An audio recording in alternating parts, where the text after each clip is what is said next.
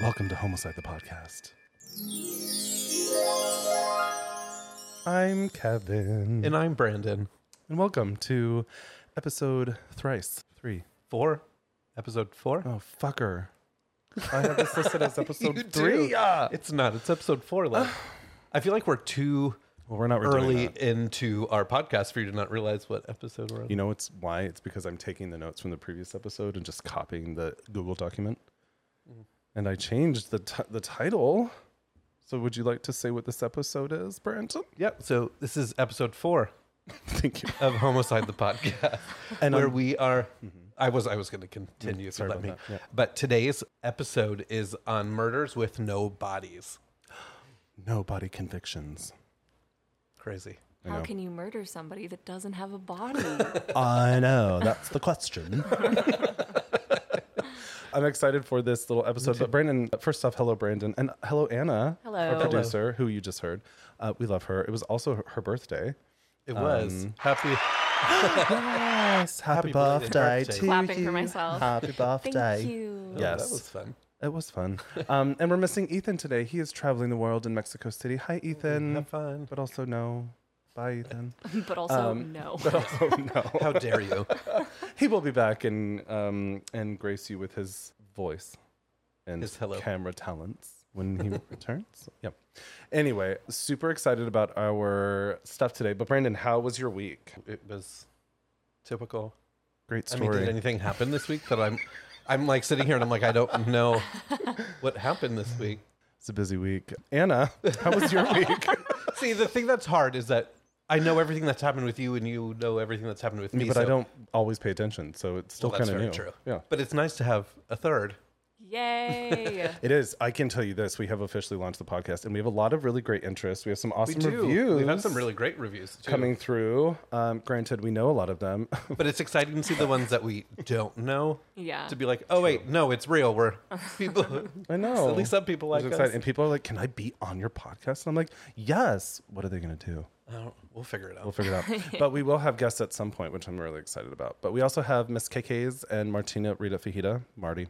So Kay, our cat, and Marty, our dog, are also gracing us with their presence. I mean, they always will be. Yeah. So, Anna, did we skip over your week? How was your week? It was good. My birthday was yesterday. I was a little bit hungover for it. Yep, that's all right. So that was silly goose of me. Great way to bring in the new year. Yeah, happens. absolutely. 26. That's how you do it. It is. I love that. Your birthday reminds me of improv today, where I told the story of being carried out of the dance club naked. Oh my gosh, your cat. So- Oh, I thought Marty was your cat. Oh for a second. no! I was like, your cat loves Your me. cat She's gonna is so jump on my sweet. lap. KK, come here, right here, honey. Come on. Yeah, come here. She's such a bitch. Come here. She right here. might. No, nobody. Literally, no one listening to this can see her. I know, they're at like, all, what the hell are they but talking about? I'll describe it. She's on our artistic carpet. She's looking at us. She's ready. She's willing. She's questioning. She's contemplating. Ready, she's She's willing. looking. She's like, is this the right idea? Yep. She's like, no, fuck you. I'm going to Just sit here feed and me. stare at you. Yeah. Anyway. Okay. So weeks were great. We're going to dive into our no body conviction episodes. Yay.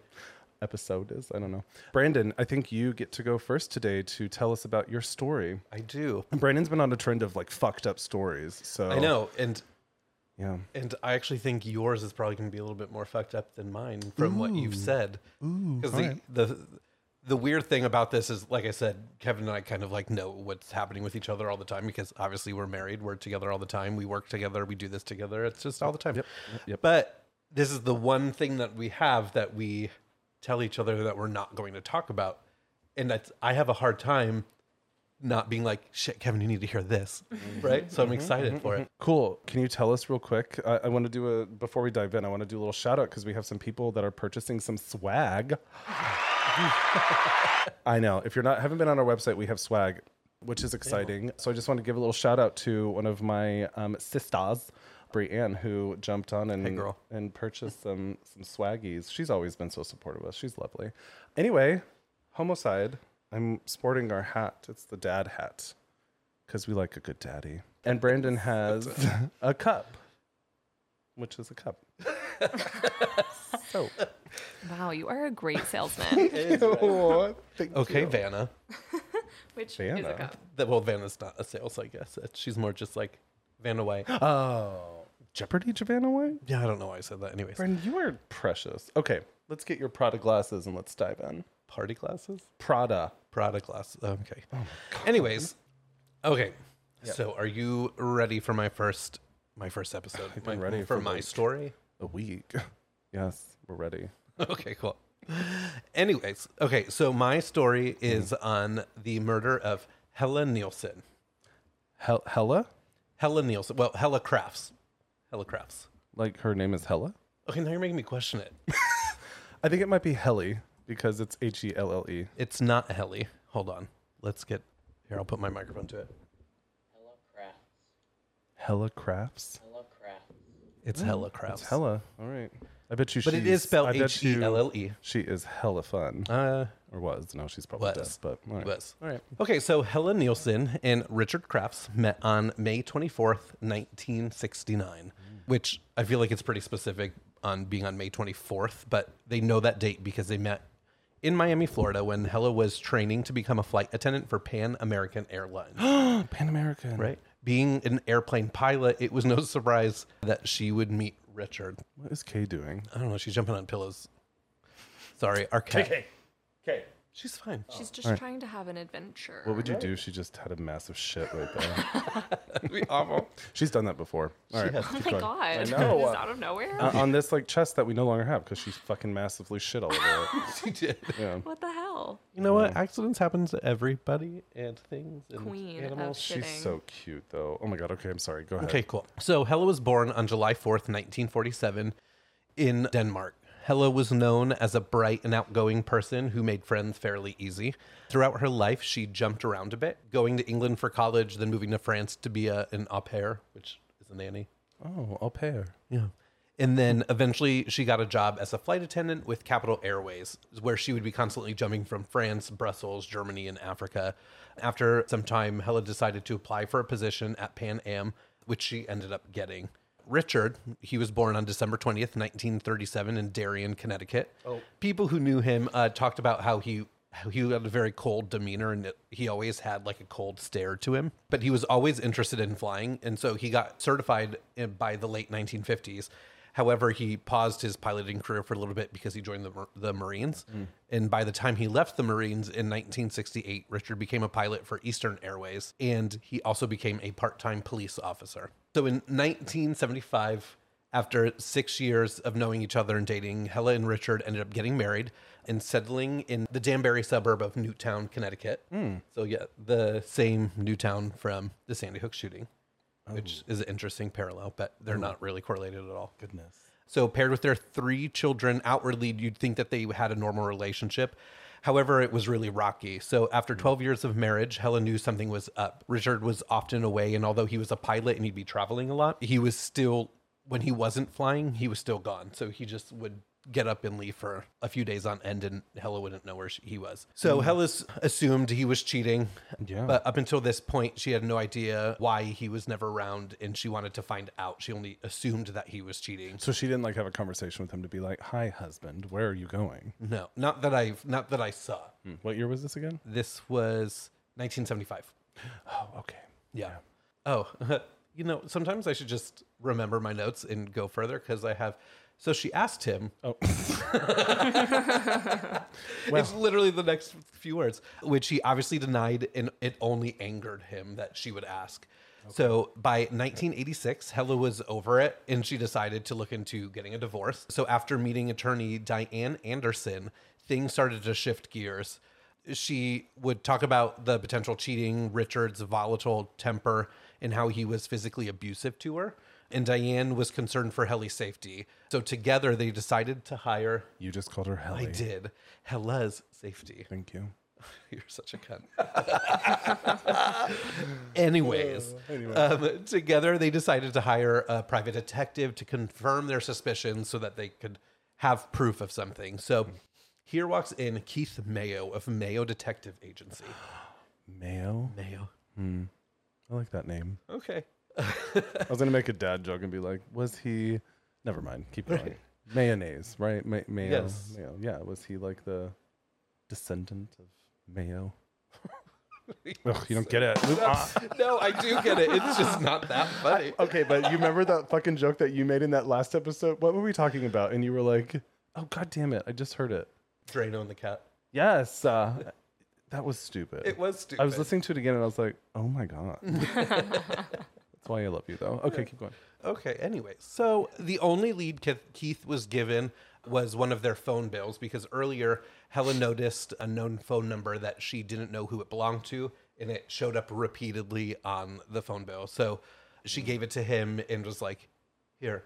Wait, she do gave, something she with gave this. him the phone bill? Yeah, so that Keith can find out who it was. So Got it. Hella ended up being right because in the lead was enough. So a few days later, he had enough proof to share with Hella. So picture after picture he shared with Hella showed Richard with a woman, the same one, kissing, being affectionate, holding hands, touching each other, rubbing each other, all that kind of stuff. Scandal. Yeah, Rubbing each other. rubbing each What other. does that mean? How do you rub somebody? Like a little rub on the shoulder. Oh, but that's nice. Yeah, right. Like, I mean, not to friends do. could do that, right? I mean, I guess friends don't kiss. they don't I mean, maybe kiss they do. I or don't be know. affectionate or.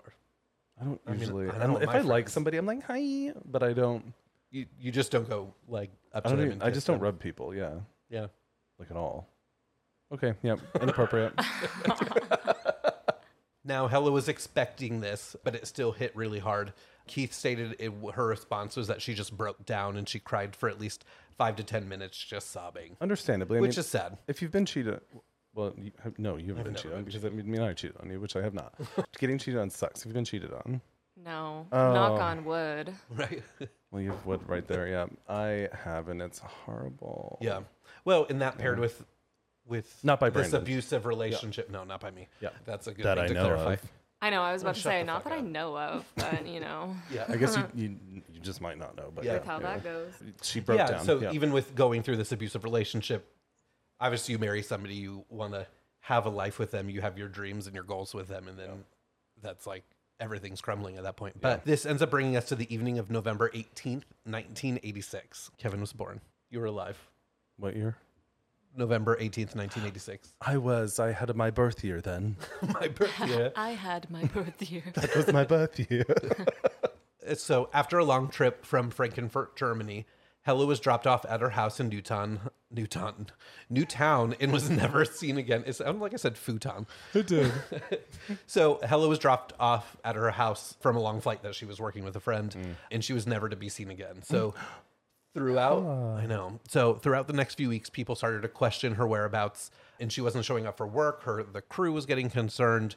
Their family and friends were getting concerned, and they all felt it was really unusual for her to leave. She had young kids still, and she wasn't the type of person to just get up and leave.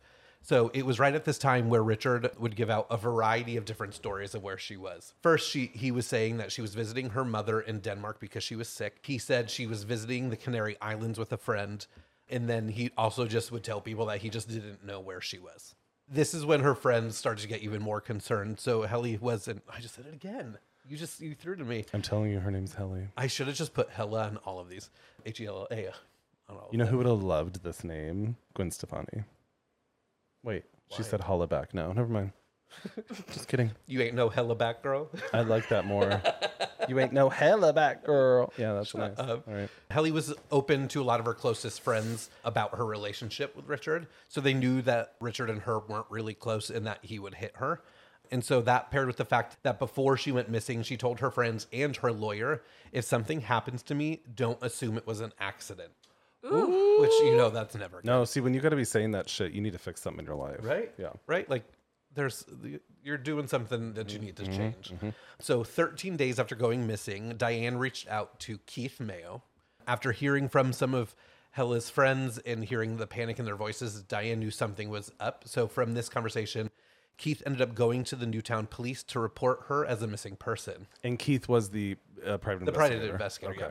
So now, like a lot of the stories that we'll probably end up talking about, and we already have with even the Candyman killer, the police ended up turning a blind eye and didn't believe Keith. Can we just do a PSA real quick for all of the police? Because last night, I did not feel great. And so I was like laying on the couch watching a whole bunch of murder shows. I know. And they were all about the NYPD. not doing anything about missing persons. Yeah. And they were assholes to these family members that were trying to look for these people. It was awful. Yeah. So PSA, police officers, detectives, come on now. Right. Especially if it's like, what was this, 13 days? So to go into it a little bit more, don't forget, Richard was a part-time police officer. Oh, shit. Yeah.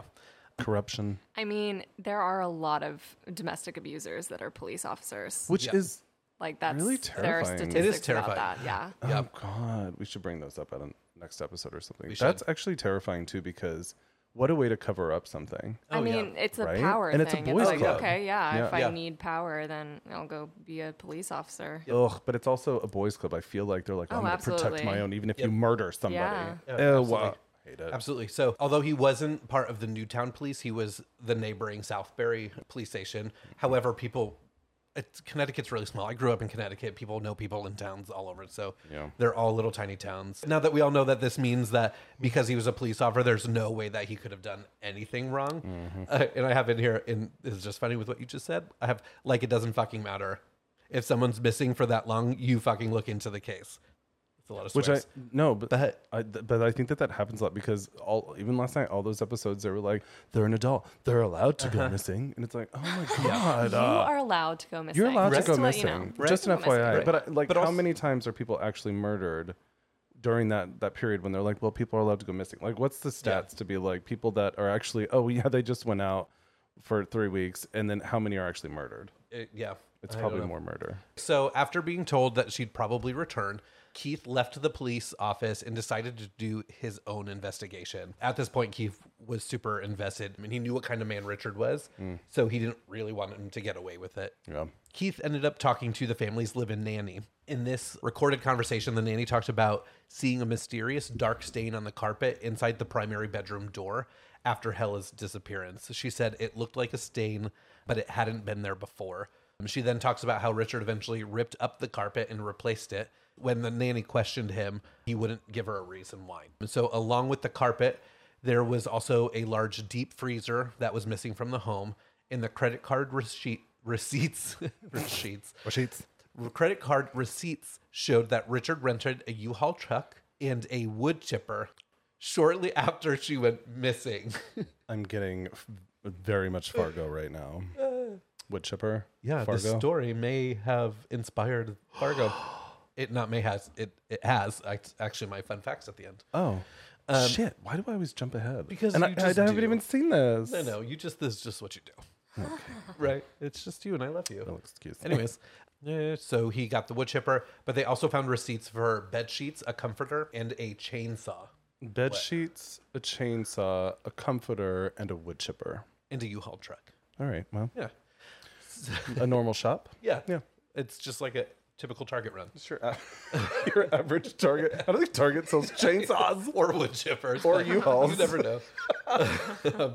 So with his evidence on hand, Keith eventually went to the county prosecutor, who brought the case to Connecticut State Police, who took the case a little bit more serious. So they obviously started by questioning Richard. They asked him to take a lie detector test, and he was asked obvious questions like, do you know where your wife is? Did you kill your wife? And have you seen anybody kill your wife? Did you have anyone kill your anybody wife? kill your wife? I meant to say, did you? I know that's actually not the question. I meant to say. God, I'm so tapped sometimes. I meant to say, did you have anyone kill your wife? Okay. Which makes more sense. That does make more sense. So, answering no to all of the questions, they were surprised to see that he passed the polygraph test. Yeah. Still questioning Richard, they decided to bring in the forensic experts. By December 26th, Richard was in Florida vacationing with his kids because your wife is missing for Naturally. less than a month Yeah. or just over. And Let's go to Florida, where let's- everything is man's world. Yep. Yay, Disney. Yeah. I Except for that. killed my wife. Let's go to Disney. Oh, they went to Disney. I don't know. I just made that part I up. mean, probably. They went to with kids, Florida. I guess. Typically, when I hear that, I think. Well, they could have people went go to there. Dinosaur World or Legoland or Dinosaur World. Dinosaur? Sure. There actually is a dinosaur. Totally, world. it's right outside of Tampa. It's It is. fucking weird. It is. I've never been, but I know somebody who works there. Yeah.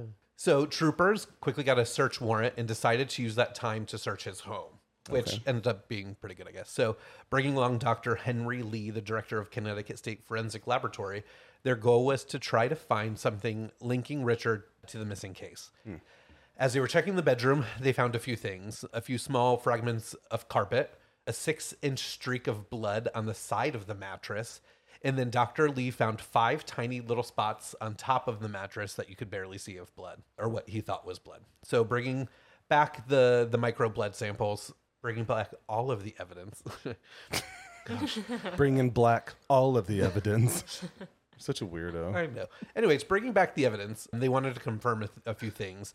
They first confirmed that it was blood, and then they were able to confirm that it was human blood and that it wasn't like some other kind of animal or whatever. Yeah. That it was type O positive blood, which was the same as Hella's. They also did a microscopic analysis test that revealed that it was circulation blood and not menstrual blood, meaning the blood was due to some type of blood vessel injury. I didn't actually even know that was a thing. Yeah. I didn't know that they could determine. Which, I mean, it makes sense. With menstrual blood, I'm assuming there's more than just blood there. So Yeah, well, they were able to test I think that's because there's also mucus, and then, I mean, basically, it's like you're shedding all the, Which like, makes I no know. sense. I mean, Anna, is that the case? We're just I started listing gay off white everything men. that's in period blood. This. I'm like, yeah, it's this. And I'm like, I think it's these. Right. And we're like, there's different kinds of blood. I mean, I knew there was We're different gay. like It types of happens. blood, but yeah, I'm like, oh, I thought your menstrual blood was the same as your blood running through your veins. No, All it's right. not. Dr. Lee was also able to tell the angle and intensity of the impact. The blood hit the mattress at an angle of 10 degrees. So throughout his investigation, he determined that the blood splatter and the estimated speed of the blood droplets on the mattress, the tiny little specks that he found, were consistent with an injury from a blunt object being struck down on somebody who would have been kneeling or leaning over near the bed. Oh, honey, Hella. So Or after Helly, whatever. Hella. After the investigation, the police were looking for more evidence since they still had not found the body. It is then when Joseph Hines drops into the police station. He told the police that the night of the 18th, he was plowing the roads because there was a snowstorm that night. And he was driving by Lake Zor at 3:30 in the morning. I think that's how you say it. I could be not saying that right. Lake Zor? Zoar. Is that like a lake in Connecticut? Yeah, Oh. apparently it is. So he was driving by the lake and he noticed a rental truck with a wood chipper attached to it close to the shore of the lake. He saw a man appear for a short second in an orange poncho, but he couldn't really make him out. So interested in what Joseph was saying, the police were like, hey, could you bring us to where that was? And so he did. He brought them right to the spot. So the police searched the shoreline and collected a bunch of wood chips that were in the area. And at first, they didn't really see anything crazy. However, once they kept going, they started to find some interesting things like mail that was addressed to Hella and then some small pieces of metal. Mail? Mail, like it was addressed to Hella. Yeah, if you're gonna wood chip, you might as well throw the mail in. Right? Yeah. Duh. Right. Let's get all the extra spam What the letters. There's throw 'em a in. lot. Yeah. Yeah. So according to homicide investigator Marty, I'm just going to say that because I don't know how to pronounce his last name. At this point, they really they didn't really know how the wood chipper was involved until they started to dig in a bit. So eventually they found around, I know. No. Yeah. So this is the fun part. So they found around 3 ounces of human tissue. That's not a lot. No. Well, just the crown of a tooth, an actual tooth itself, a fingernail with pink polish, chips of bones, bleach blonde hairs, and they counted there was 2,260 of them, which seems like a lot of hair. Wait. Yeah. Individual hairs. They were like one. They legit counted every single piece of hair. Sounds okay. Right? I mean, science. Sure. I just feel like that's a waste of time to count every strand of hair. Well, they probably had to go through and test them all to make sure that they came from the same person. Okay, So if they were collecting evidence and they found like I guess I'm assuming it's like clumps of hair, but clearly it went was through. clumps of hair, but it was like pieces and they still went through and tested all of it. yeah, So yeah. they also found some more typo blood and then blue fibers that resembled Hella's favorite cotton nightshirt. They also decided to dive in the water to see if they could find anything else. And here they found the chainsaw broken into pieces, and oddly, the serial number was scratched off. Oh, he was a cop. Yeah, right. Yeah. Right. But bringing the evidence back to the lab, they were able to test it. While inspecting the chainsaw, they found traces of blonde hair, more hair, and blood and human tissue. They were also able to restore the serial number with a chemical solution, which so cool. they were able to trace it back to the warranty card of the chainsaw that had Richard's name all over it. Yeah, they inspected the hair, which matched the hairs that she used on that was off of her hairbrush to make sure that it was hers, and it matched. They checked the fingernails, and they tested the polish color on the nails with the color of the polish Hella owned, and it matched one that was sitting on her nightstand. Wow. They decided to test the bones that they found. They noticed a specific pattern on all of the little samples of bones that they found that didn't seem right. So they wondered if it was from the wood chipper. So they rented the same machine, the same type of machine. I don't think it was the same exact machine, but they tested the same type of machine, and they put a pig carcass through it, since their skin and bone is similar to humans. No, wow. I know, it's so gross. And there's actual videos of this. Like, I saw the video of them testing it and then throwing the pig in, but they were able to confirm a match. You watched the videos of them doing that? What? I mean, it was just it was like their investigation that they had recorded. No, but you watched them put the pig in the... I saw it, but I didn't watch like that piece. What I was watching only like stopped it after they threw the pig in. I didn't see the pig. No, I didn't see that part. Good. With doing that, they were able to confirm a match on the patterns of the bone fragments of the pig with the bones that they found on the shoreline. So they had the same pattern marks on the bones. They also brought in a forensic dentist to try to match the crown and the tooth that they found on the shore to Hella, which they were able to. And then from the findings, investigators came to the conclusion that Hella arrived home. She confronted Richard with the images of the affair. In anger, Richard must have struck Hella in the head with the end of a police flashlight at least 2 times and stored her body in the deep freezer until she was frozen that night. So later that night, then they speculate that he cut her body with the chainsaw and then fed her through the wood chipper and tried to hide the remains at the lake because the body was frozen. There wasn't a lot of blood at the scene, and most of the small fragments that he faced to the water went into the water only to be washed away with the shore, on the shoreline. That's why there wasn't much evidence left behind. That's why they only found 3 ounces of human tissue. Yeah. By January 13th, 1987, the state of Connecticut Medical Examiner's Office issued a death certificate due to the overwhelming evidence that she was put through the wood chipper. Yeah. In May 1988, the murder trial began. When the 4-month-long case went to the jury for deliberation, they were in there for 17 days, and one juror was in favor of the acquittal. This juror ended up refusing to deliberate any further after the 17 days, and he walked out, thus causing the case to go into a mistrial. Jesus. So by November 1989, a second case came to trial. And at this time, after 8 hours deliberation, Richard received a guilty verdict and was sentenced to 50 years for murder. Richard. Like a couple of my other stories, I'm not finished. Oh, Jesus. Right.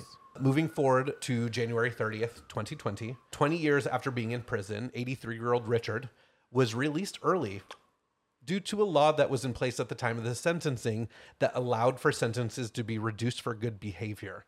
His sentence was reduced by 30 years. Not fucking okay. 30 years.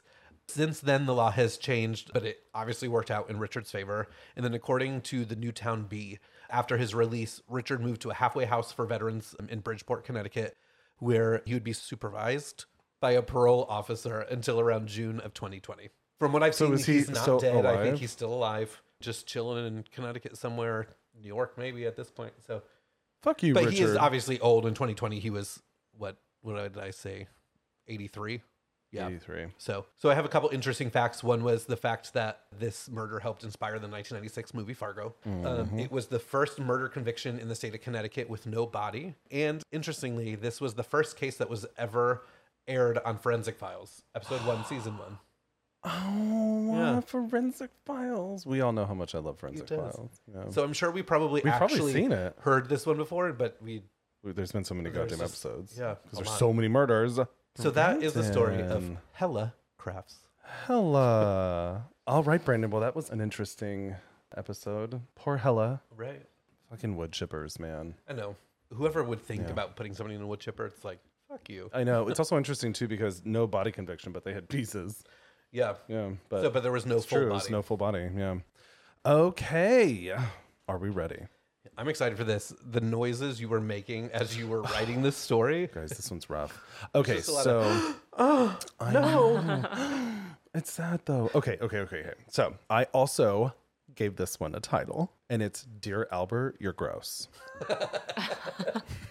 Okay, I actually did find something because I thought this was interesting that there's like a stat out here for no body murder trials at this point. You said that like your last one was the first conviction in the state of Connecticut, right? So apparently this is called corpus delicti, which means the body of the crime. Basically, it says that corpus delicti requires proof that a crime took place before an individual can be charged with that crime.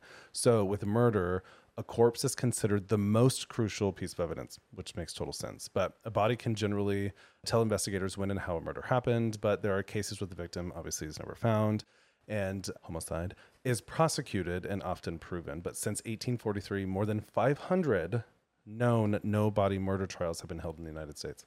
Wow. That's a lot. That is a lot. Yeah. Interestingly enough, I actually did look up to see who was the first person to ever be convicted. Okay. Did you know who that was? No. It's Robert Leonard Ewing Scott. It's a long name. Right, it's really long. He was convicted of killing his wife, Evelyn Throsby Scott, in 1959. He was the first one to be convicted of a murder without a body. Was that in 1843? Yeah. Well, you know. That might have been here because is your story here? Yeah.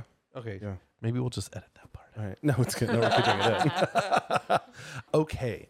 Dear Albert, You're Gross. This episode is about Albert Fish, who's also known as the Brooklyn Vampire. The werewolf vampire. Oh, I didn't do my vampire. You didn't. We don't say vampire, we say vampire. Also a Kaylee reference, my friend who died by suicide. Anyway, Albert Fish, also known as the Brooklyn Vampire, the Werewolf of Wisteria, the Boogeyman, the Moon Maniac, and the Gray Man. Oh, they gave him a lot of names. The Gray Man. The Gray Man. Why gray? Ew. Does it go into the story? It does. He was a serial killer, a child rapist, and a cannibal. No. Oh God. Guys. Like 3 of the worst things somebody can be. Wait, like who's the star from the show that's a cannibal? Jeffrey Dahmer? No, the actor. Ew. Played alongside Timothy Chalamet in Call Me by Your Name. Oh God, Army he's so Hammer. gross. Army Hammer. Oh, bummer. Anyway, yeah, gross. Okay, this guy's way worse, but he's also gross. Albert Fish was born Hamilton Howard Albert Fish on May 19th, 1870 in Washington, D.C. to Randall and Ellen Fish. He was small, quiet, and unassuming. Those get you. As a child, he was actually plagued with mental illness and mental. God, am I Brandon? Anyway, mental illness actually ran through his family. So his brother was actually in an asylum. His uncle had been diagnosed with mania, and his mother routinely experienced visual hallucinations. Jesus. Kind of sounds like Victor Licata. I know. There's some parallels. Albert's father was actually 75 years old when he was born. Oh. Damn, that's all. In 1870? Yeah. I thought people didn't live that long. Well, he did. Maybe he didn't eat all the rotten meat that they sold in the early days. Yeah, probably. So when Albert was born, his dad lasted 5 years and he actually died. What's a little bit sad about this is that his mom could not afford to take care of him and his 3 siblings, so she actually had to put them in an orphanage. Oh. And here's where shit turns. The orphanages were very different back then in general. They're not great. I've been in them. Yeah. But I think life back then was just it was just different. A lot different. For sure. I mean, there was no electricity, no plumbing. No. Well, was there? When did all that start? I probably should. Yeah, it was 1870. Yeah, that was like well before that. Maybe. Sure. Look it up. Anyway, so it's said that the orphanage is where he conceived his passion for pain. Ew. His personal passion for pain. Like he hurting gave himself? birth to his passion for pain. That's actually what the word conceived makes me think of. Conceived his passion. So like hurting himself or hurting others? You'll see. Apparently at this orphanage, they would regularly beat children and encourage them to hurt each other as well. What the fuck? Like they did it so much. Orphanage? Yes. It's like Orphanage Fight Club? Basically. So here's what's fucked. Fish loved the punishments. So while the other kids... I just love that you're going by his last name. Fish. The fish loved it. Fish. Thank you for finding this entertaining. You're serving fish. No, that's not a good term. I know. Anyway, so he loved the punishment. So all the other kids in this orphanage did not like to be punished. He was like, bring it on. He truly enjoyed the pain so much that he began to associate pain with pleasure, which then grew into a sexual sexual gratification. Oh. And he was still like a young boy. And it's so crazy that your brain can like change that. In 1880, Albert's mom, Albert's mom, was able to financially support and raise her own children again. So she actually took them all out of the home. Unfortunately, everything was already there, right? So his like love for getting hurt and having pain and like turning it into some sort of a sexual response. Once he was back in his mother's care, he missed the pain so much that he would beat himself. And in 1882, he actually developed a super unhealthy relationship with a telegraph boy who introduced him to urolagnia and coprophagia. Okay. What? So urolagnia, I'm probably saying that wrong, is sexual, I don't know what it is with P here, but sexual excitement associated with urine and or urination. No. Sexual excitement. So he loved some pee. Mm-hmm. And then coprophagia is the act of consuming one's own feces. No. Oh, No. I know. No. Like consuming your own shit. He Yes. ate his own poop. Yes.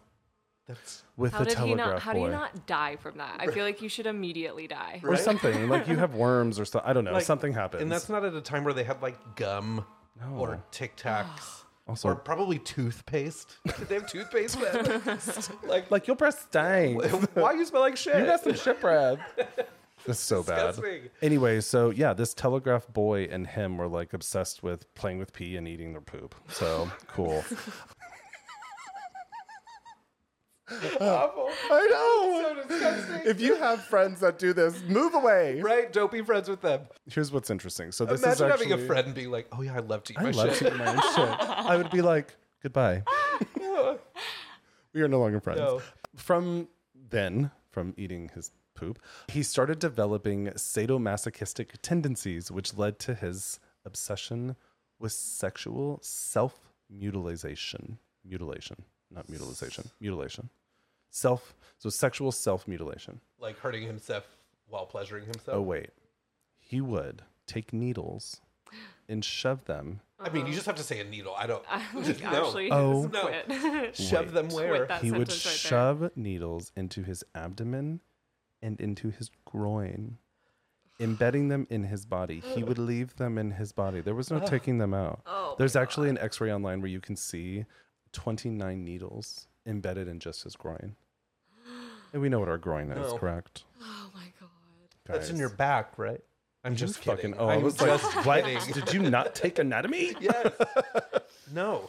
Yeah. So he would also flog himself with a nail-studded paddle. Flogging is like he'd Whap, hit himself.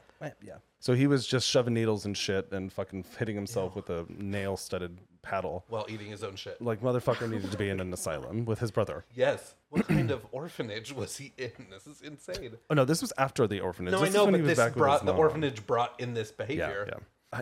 Right. This is why we don't just beat children. Anyway. Okay, 1890. Once Albert was 20 years old, he actually moved to New York City. Oh, great. So, once in New York, his curiosity with pain grew so much that he started prostituting himself and molesting and torturing young boys. So, upon his arrival to New York City, he actually ended up becoming a sex worker here. And so, while he was sex working, that is when he started to grow a desire to molest young boys. Oh. Yeah. This is like Already full of another layers. version of the Candyman. Oh, God. Right? Except he was the fucking Brooklyn vampire. I can't deal with it. In torturing these young boys, his favorite weapon to torture, what do you think it was? Well, something fucked up, It was that fucking nail-studded paddle. of course. So he's just whipping all the... I can't. In 1898, Albert actually marries a woman named Anna Mary Hoffman in an arranged marriage that was facilitated by his mom. So his mom was like, you need to marry a woman. So she found a woman for him and was like, here you go. I was going to say, I feel Get like married. that was... I wasn't expecting him to marry Yeah. a woman.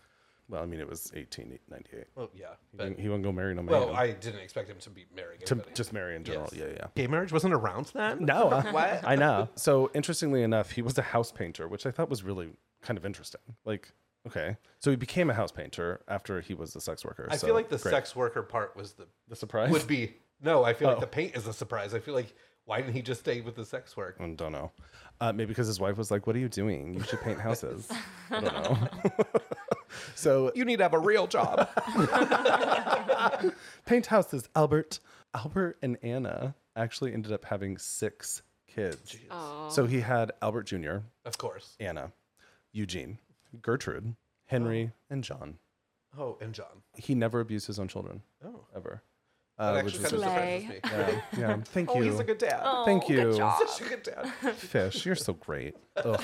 So 1903, he was arrested for grand larceny and incarcerated to Sing Sing prison, which Sing Sing prison is like oh shit.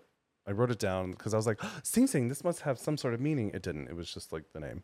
So 1903, he was arrested for that. Obviously, he got out pretty quick. And then jumped to 1920.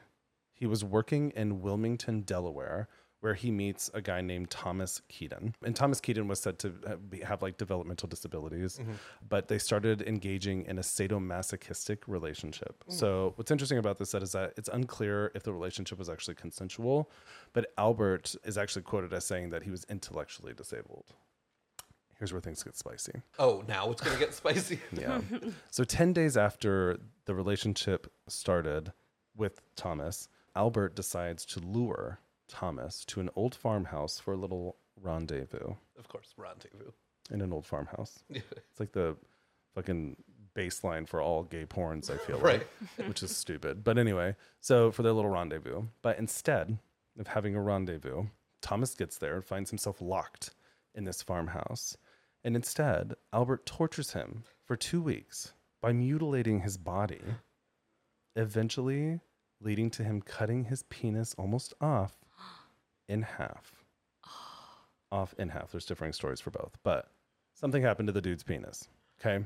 So 2 weeks? 2 weeks. In his excitement, Albert initially planned on killing Thomas, but decided against it because he felt it would bring unwanted attention to him. Instead, he's like, oh goodness, I made a mistake here. He puts peroxide on Thomas's wounds, bandages up his penis, gives him $10 for his troubles.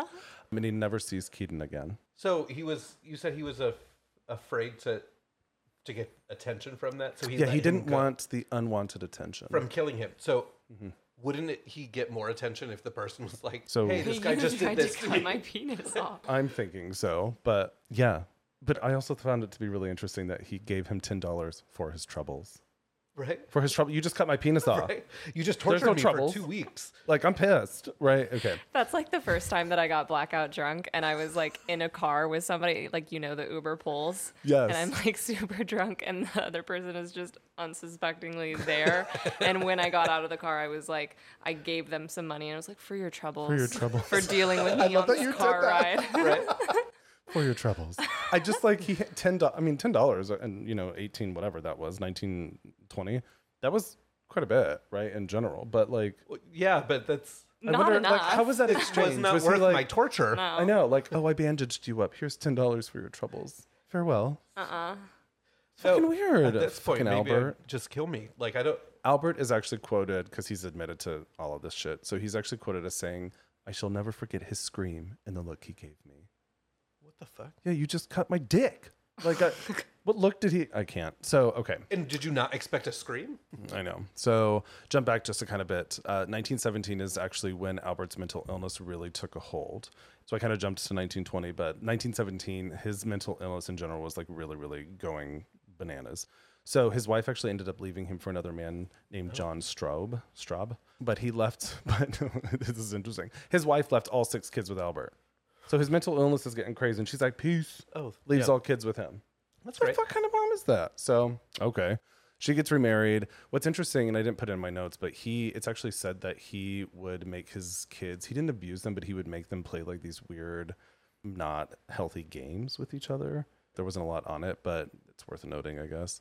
But this is actually when his self-harm increased and got a little bit worse. So he put more pins into his groin. And you want to know what he started, because that sexual like pain can only go so far. He needs another one, right? Yeah.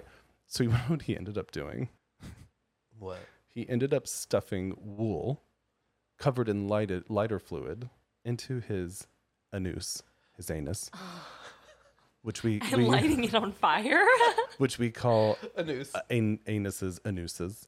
So he wool covered in lighter fluid into his anus, and he would light it on fire Again, I don't understand how this man didn't die. Thank you. Like, wasn't that like a little bomb inside of your butthole? Like, I feel like that would have like totally destroyed your intestines. I'm like, ow. Like, I mean, he liked the pain. I mean, you're but, ow, like, he's ooh. yeah, he must have been just jerking it and was like, yeah, ow. Just like, that's a lot. No. I can't. So, okay, 1919. This is right before the 1920 thing with Thomas. He had a full-blown obsession with torture and started to tinker with the idea of cannibalism. And that's when he started thinking about murder. So then that led to Thomas. After Thomas, he got really into it. And he's like, oh, I should kill kids. So he starts looking for kids that he, in his opinion, he thought wouldn't be missed, which I didn't include in here, but you can imagine what type of children he thought wouldn't be missed. I mean, he was a fucking racist, that's kind of like the Candyman. Yeah. Not race-wise, but it was people who he thought nobody would. Yeah, it was like it wasn't only like due to race, but they specifically mentioned like little black boys. But then it was really kind of any othered children or kids that were homeless or in an orphanage or whatever. Basically, how he was kind of abandoned when he was younger, that kind of thing. So he actually started looking at advertisements in local papers. What's interesting about local papers then is that they would put advertisements for personals basically, but also looking for work for their kids or work for themselves with kids. It was kind of an interesting thing, but local families would put out advertisements looking for someone to perform housework as well sometimes, or young men would put personals out for work as well. So he was kind of scouring through there to like figure out what he wanted to do. Yeah, just to find something. First known attempt, July 11th, 1924. So 4 years after Thomas, he sees Beatrice Keel, an 8-year-old girl playing at her parents' farm in Staten Island. He tries to lure her by offering her money to help him look for rhubarb in the fields. Just a nice stroll in the fields for rhubarb. Her mother saw him and actually chased him away. But he did end up coming back to get her, and her parents caught him sleeping in their barn and chased him away. He never went back. So that was his first attempt. Beatrice, you lived, girl. Here's the confirmed. May 25th, 1928, 4 years after that. Albert sees a classified advertisement in the New York World placed by Edward Budd, who wanted a working position in the country. Edward was like a 18-year-old kid. 2 days later, Fish, who was 58 at the time, met with the Budd family at their Manhattan home under the guise of hiring Edward, the 18-year-old, and his friend Willie to go and work on his farm that was like upstate. Upon going to the house and meeting with the family, Mr. Fish, Albert, saw Edward's sister, Grace Budd, and thought, oh, I want her. So he moved on from Edward, and who was his first intended victim, to Grace, and was like, yep, that's who I'm going to get. He leaves, comes back the next day to meet with him again. Yeah. And he's meeting with him, and he's like, yeah, I'm going to bring you up to the farm, and I'm definitely going to hire you guys. And Grace was standing with her parents, like kind of behind them. And he was like, oh, hey, to her parents. And her parents were Delia Flanagan and Albert Budd. He says, hey, I'm going to go to my niece's birthday party later. Would Grace want to come with me? And the parents are like, sure. So he takes Grace to this birthday party, and she never returns. And he never returns either. Fast forward. Yeah, no, don't. How old was she again? She was 10.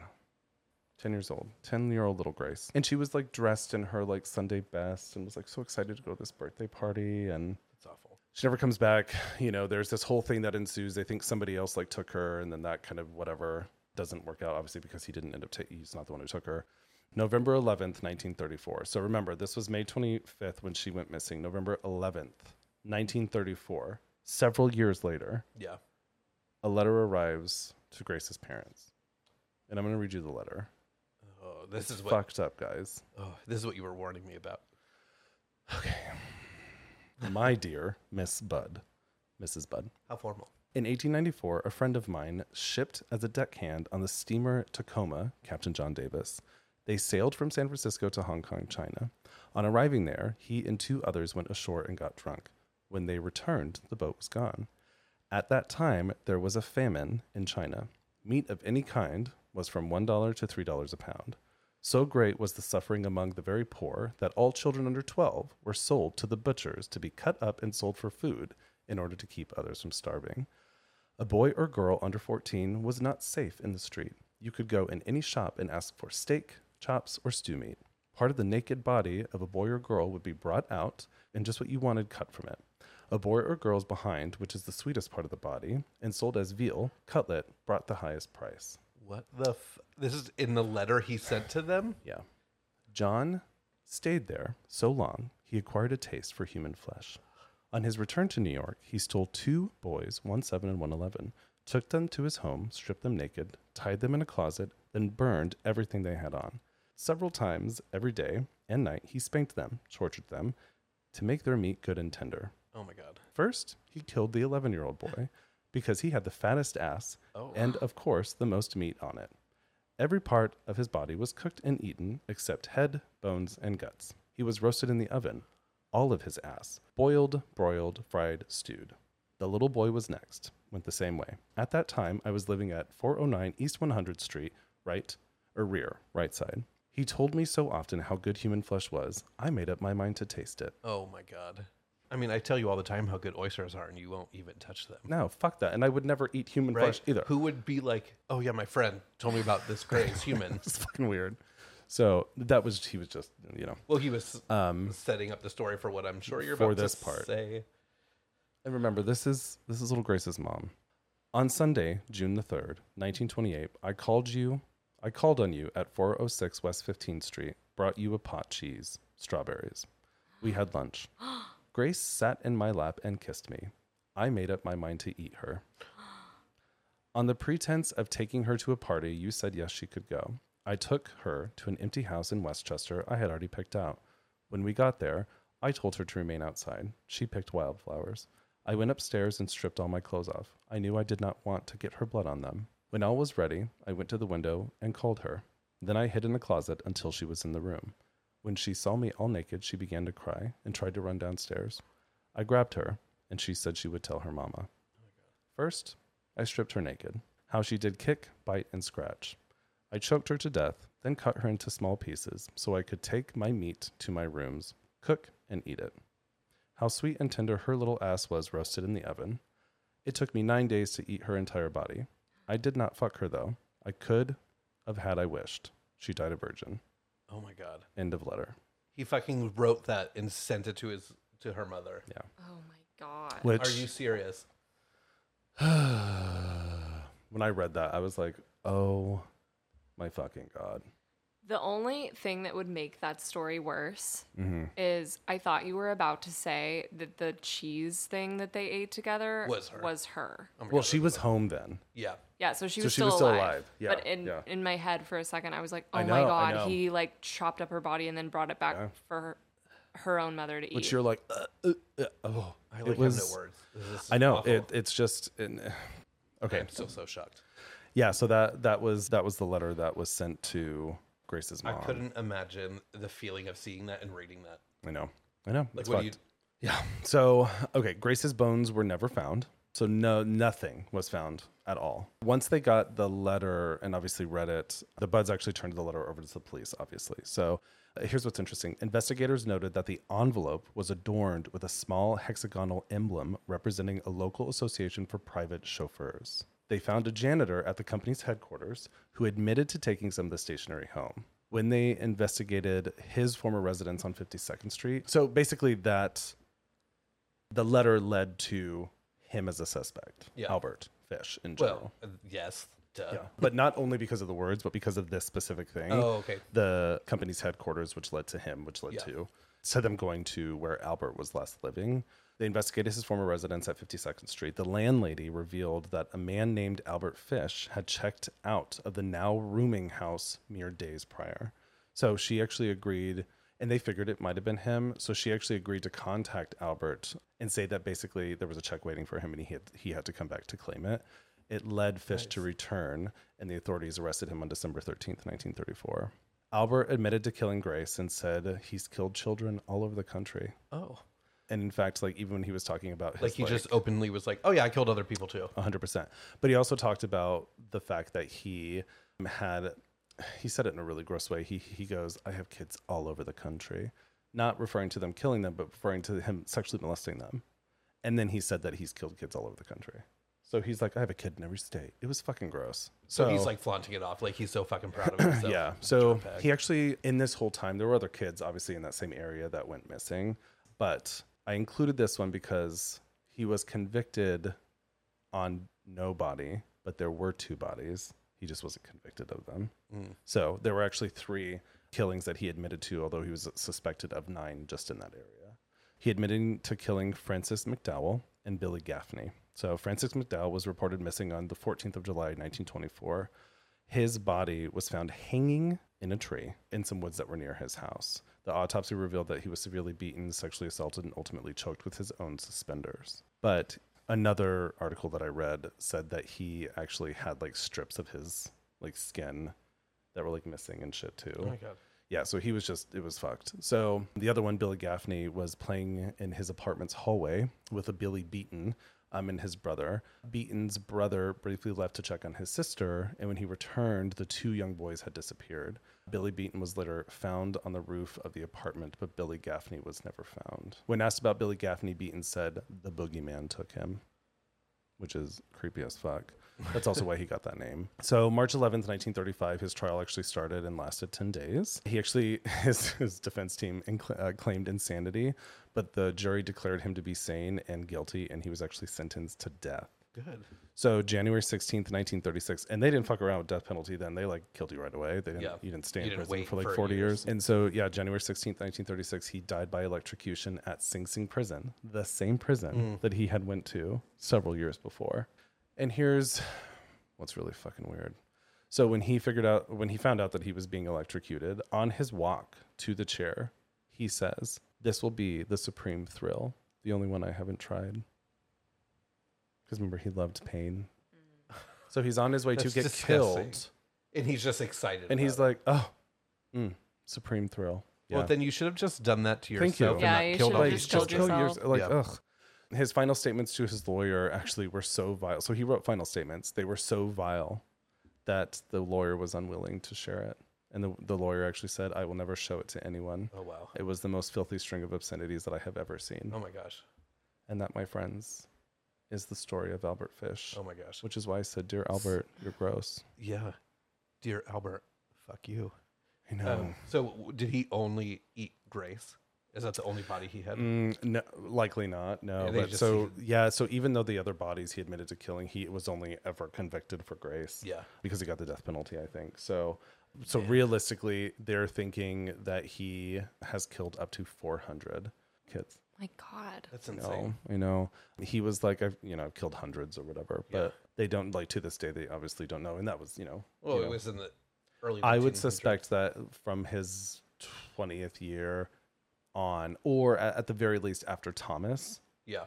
He likely started killing after that. Yeah. Because I mean, here's the thing. I think that a lot of people, when they have some sort of addiction or some sort of like sadomasochism, whatever it is, that's not only a once a year thing. Yeah. Like they're doing shit often. Oh yeah. They're always trying to find that next thing. Well, and I think that he was obviously hurting himself, but that turned into wanting to hurt others, and it just kept building, right? Yeah. That's why he started just fucking eating people. It's just so it's disgusting. It's so gross. I know, that's why. But when I was reading this shit, I was like, "This is horrible." I know. I was hearing it. I know. So, yeah, that was on the topic of eating meat. You want to talk about our next episode? Yes, that was episode 4. Yes. But the cool thing is that our next episode 5, is all about Thanksgiving. Yes, this is going to be our episode will air right before Thanksgiving. So that's right. The Tuesday. We joked about calling it our Thanks-killing episode. We did. Thanks-killing. And then I switched it to thankful for ... murder. Nope. Nope. Yeah, episode 4 comes out on, what is that, Tuesday the 22nd? Yes, I believe so. I think. Which is exciting. So hopefully everyone is loving this podcast. If you are, only if you are, please go rate and review us, specifically on Spotify and Apple Podcasts. We would love to hear from you. It helps us build the podcast as well. You can go to our website. We have merch available. Subscribe on YouTube. Follow. We're on TikTok. We post some fun shit there. On all the things. On all the things. Except for that one X thing. What's that? Right. What? Yeah, no, we're not on that. I don't know her. I didn't even know her. Anyway, episode 3. No, fuck. 4. Episode 4. What is wrong with me? We've already talked about this, Kevin. Oh my god, look, this one still says episode 3 and it's actually episode 5. Guys, Anna, thank you. Brandon. Thanks. Thanks. It was a Brandon, blast. thank you. Thanks for your wood chipper. And thanks for your... I feel Cannibal. ill now. I know. I contemplated not reading that fucking letter No. because it was rough. Let's but get something vegan for dinner tonight. oh, Oh my god. excuse me. Thinking about human meat just... That just came out. Okay, but can we not forget about the fact that he put wool I know. soaked in lighter fluid up his Insane. butthole and lit it on fire? No. I want to know how. I feel like there should have been a Grey's Anatomy episode about that. Oh my god! If the producers are listening, / the writers, because they would be doing that. Let's do. They're really it. running out of material. So They are. like, They really are. Oh yeah, wool up a butt. I don't even know. It's just fucking crazy. Anyway, thanks for following us. Until next time. Bye. Bye.